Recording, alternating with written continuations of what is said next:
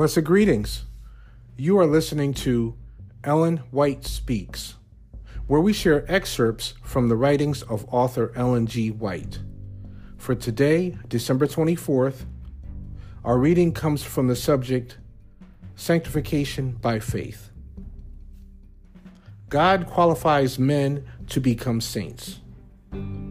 Our scripture reading is from Colossians chapter 1, verses 11 and 12.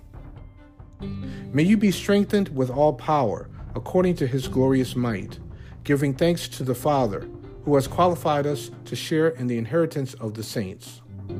Again, that's from Colossians 1, verses 11 and 12. Christ does not find his subjects fitted for his kingdom, but he qualifies them by his divine power.